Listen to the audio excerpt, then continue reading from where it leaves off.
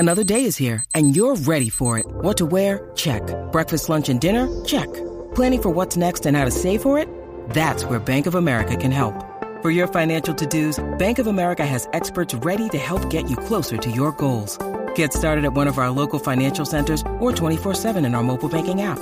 Find a location near you at bankofamerica.com/talktous. What would you like the power to do? Mobile banking requires downloading the app and is only available for select devices. Message and data rates may apply. Bank of America N.A., member FDIC. Mikey Dread in the studio with me today. Live and direct. Gotta say, big up our crew. Thanks for listening to the program. Jason, make sure so some consciousness keep rolling on the airwaves, you know? Reggae is like my bread and butter, you know? I'm most likely the bread, not the butter, because it's like, you know, there are times when things rough and you have to survive, you know what I'm saying? We're trying to maintain a certain amount of standard in reggae music, not just music and record, but the broadcasting of the music, you know, because I try to get involved in media projects of different sorts in terms of educating and, you know what I mean, informing the people of certain things about reggae, the true, authentic roots. You started in radio in Jamaica, 76? Yeah. And what station was that on? It's called JBC, which is the Jamaica Broadcasting Corporation. And before that, I used to run a radio station in Port Antonio and, at school called Radio Titchfield, you know what I mean? Yeah, my show is a fast-paced program, see? And everything happening instantly, so you don't have no time to rest, you know what I mean? You're handling 3 phones at the same time, 2 turntable, 3 cart machine, and 2 reel-to-reel behind you, you know what I mean? You're listening to an outside broadcast at the same time coming in from Caymanas Park and listening to somebody else calling on the next line, telling them must make sure you don't overmodulate. And so it sounds like it can be a pretty crazy thing. You got to love it and you got to be strong, you know? Well, tell me about the passion. The passion, is it the same for performing as it is for being a DJ? Yeah, because it's like, you know, now you got to face the public. That's the kind of feeling you get. Now you got to face them and be your real self, you know? You know, in the studio, you can create any little thing and get away with it. People don't have to see you. But with the modern age and video, man, you got to come for real. I mean, I know a lot of people selling the hype in America about who is number one in reggae and who is the best and which record is the most popular. But you see, time alone going to fulfill the prophecy, see? So we don't really want to rush ahead of our time. We want to take time with time, you know? In performance, right, live performance, you're sure, you know, you're going to get your pay that same night. No guy not going to pay a month in our next 2 weeks. So, you know, it depends on how you look at it. In terms of television, I would prefer television still.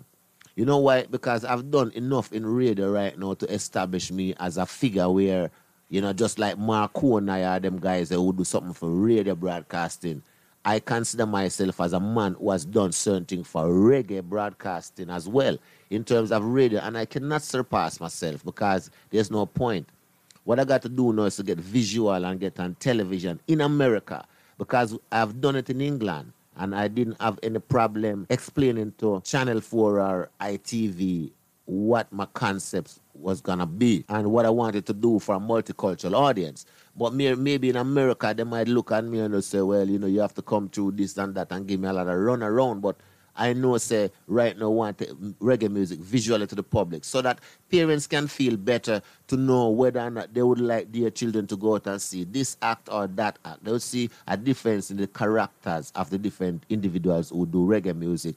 And children at home who are underage who cannot get to come to a reggae concert, right? They can see what this artist look like, see what Bob Marley look like, or Shabba Ranks look like, or Jimmy Cliff or Mikey Dread, you know? They have an idea what you look like, see? They hear your music and, you know, they can stay at home. Right now in America, I find that unless I play colleges, I'm excluding a big chunk of my audience out of my performances because the performances are done at places saying 21 and over. I know, so right now there are record buying public under 21 who would love to come and see the show and cannot. They are deprived of the opportunity. So that's why I see the visual aspect going to come in and take over, because we're eliminating the masses of the population, the youth population. I want to know if I approach one of these major channels, what they will be telling me, oh man, you know, I don't think reggae is doing that much, you know, it's not playlisted on top 40 radio. And I go say, well, you know, it's time we make a start. Our Rastaman who trim. Never do it. Wrong. You are listening to Rockers with Jason and Mikey Dread. Welcome to everyone listening to the radio right now. We're just trying to make sure we get you up to date on the music. And big up all crew listening to the radio station right now, all Jamaican crew. You're big. Check it. Where does the inspiration come from? What actually, where does it come from? The middle of your head, the middle of your chest? Boy, I don't really want to say unless because people might know where I hide it. Oh. But but it comes from within, within the soul. Because I'm not in reggae music just to capitalize on the financial rewards. I want my works to live on for centuries and millenniums after me, so that people can know that Michael Campbell was instrumental in the international global development and transmitting of reggae music all around the world. Okay, in Jamaica, before my time on the radio, right? There's only a certain kind of reggae music you would hear. You would not hear reggae music that you'd hear at a club or a party or something like that, or a dance hall. And not because of the lyrical content, but because the people who were broadcasters tried to, in my idea, alienate themselves from the same society from which they had emerged. You know what I'm saying? So some of them study in New York, or some of them study broadcasting in England, and they would come back with a false kind of intonation to them voice and sound too foreign or too far-fetched for the Jamaican audience. So people would more like even be more interested in radio drama, certain serials like Dulcimina. Them hear the straight pat one and them can relate to certain things being said more than if a guy tried to be phony and trying to be different from who he really is, So all I did was just play the music of the people. Like I would play songs that you'd hear at clubs and parties and dance, which you don't hear on radio, so that you're ready to get up and move. Them don't want to admit it, but while I'm alive, the prophecy is alive still. And what we did was nothing too great, but I just tried to open the gate for all recording artists and performing artists, up and coming, and those who were around, to have a medium in which their music can be played to the masses. I used to have a sound system before I even got to JBC, and I used to play music, and I used to have to like DJ upon the sound or sing upon the sound along with other artists. You know what I'm saying? But some of us take it as a little fun thing in the youthful days. And some of us, like myself, took it really serious and said, well, I have to make my name in this some way, somehow. Even if I don't get no money, but I have to really come up with something uniquely different and original. And I did that with the help of Jah Rastafari. You know what I'm saying? And nobody never helped me.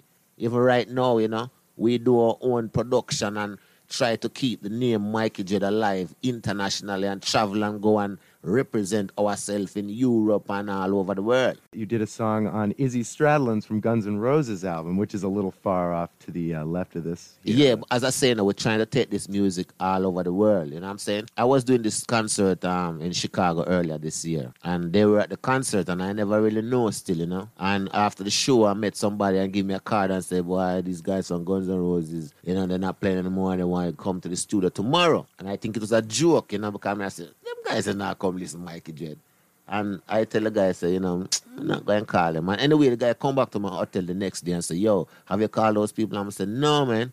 And him say, okay, let me the phone. And him get the phone and call the number. And sure, right, it was Izzy and Jimmy, And them say, yo, come to the studio and we want to talk to you about something, And when I wake up and come outside the hotel, the studio was directly on the other side of the street. And I said, wow, it's convenient. So I just walk across and go upstairs and meet them, and them play me 2 tracks, One was a Toots and a Metal song called Pressure Drop, and another one which he wrote called Can't Hear Him No More. And we just make up some lyrics for the Can't Hear Him No More and put some backing vocals and Pressure Drop, and also help them to get the right guitar and piano sound and Pressure Drop so it sound more reggae, you know what I mean? Even though they have that kind of two-tone kind of style, you know what I mean? You know what I mean by two-tone kind of... I do. I've heard it. I've heard it, and it's interesting that the mending of those two cultures. Are you planning on doing anything else like that in the near future? Depends on the artist, you know what I mean? I'm always available to work with people. I'm not prejudiced. I don't have any racist attitude about me. I want to really integrate certain cultures. So Maybe that the world can- break down the walls. Tell him, man, the exact words, man. Just gonna say special thanks to Jason and to each and every one rocking with the radio right now. We're gonna go London side and bring this one for you. This one is a brand new number. This one from a brother called Mr. Anthony Rich. For all girls who have the hangover, this is The Morning After.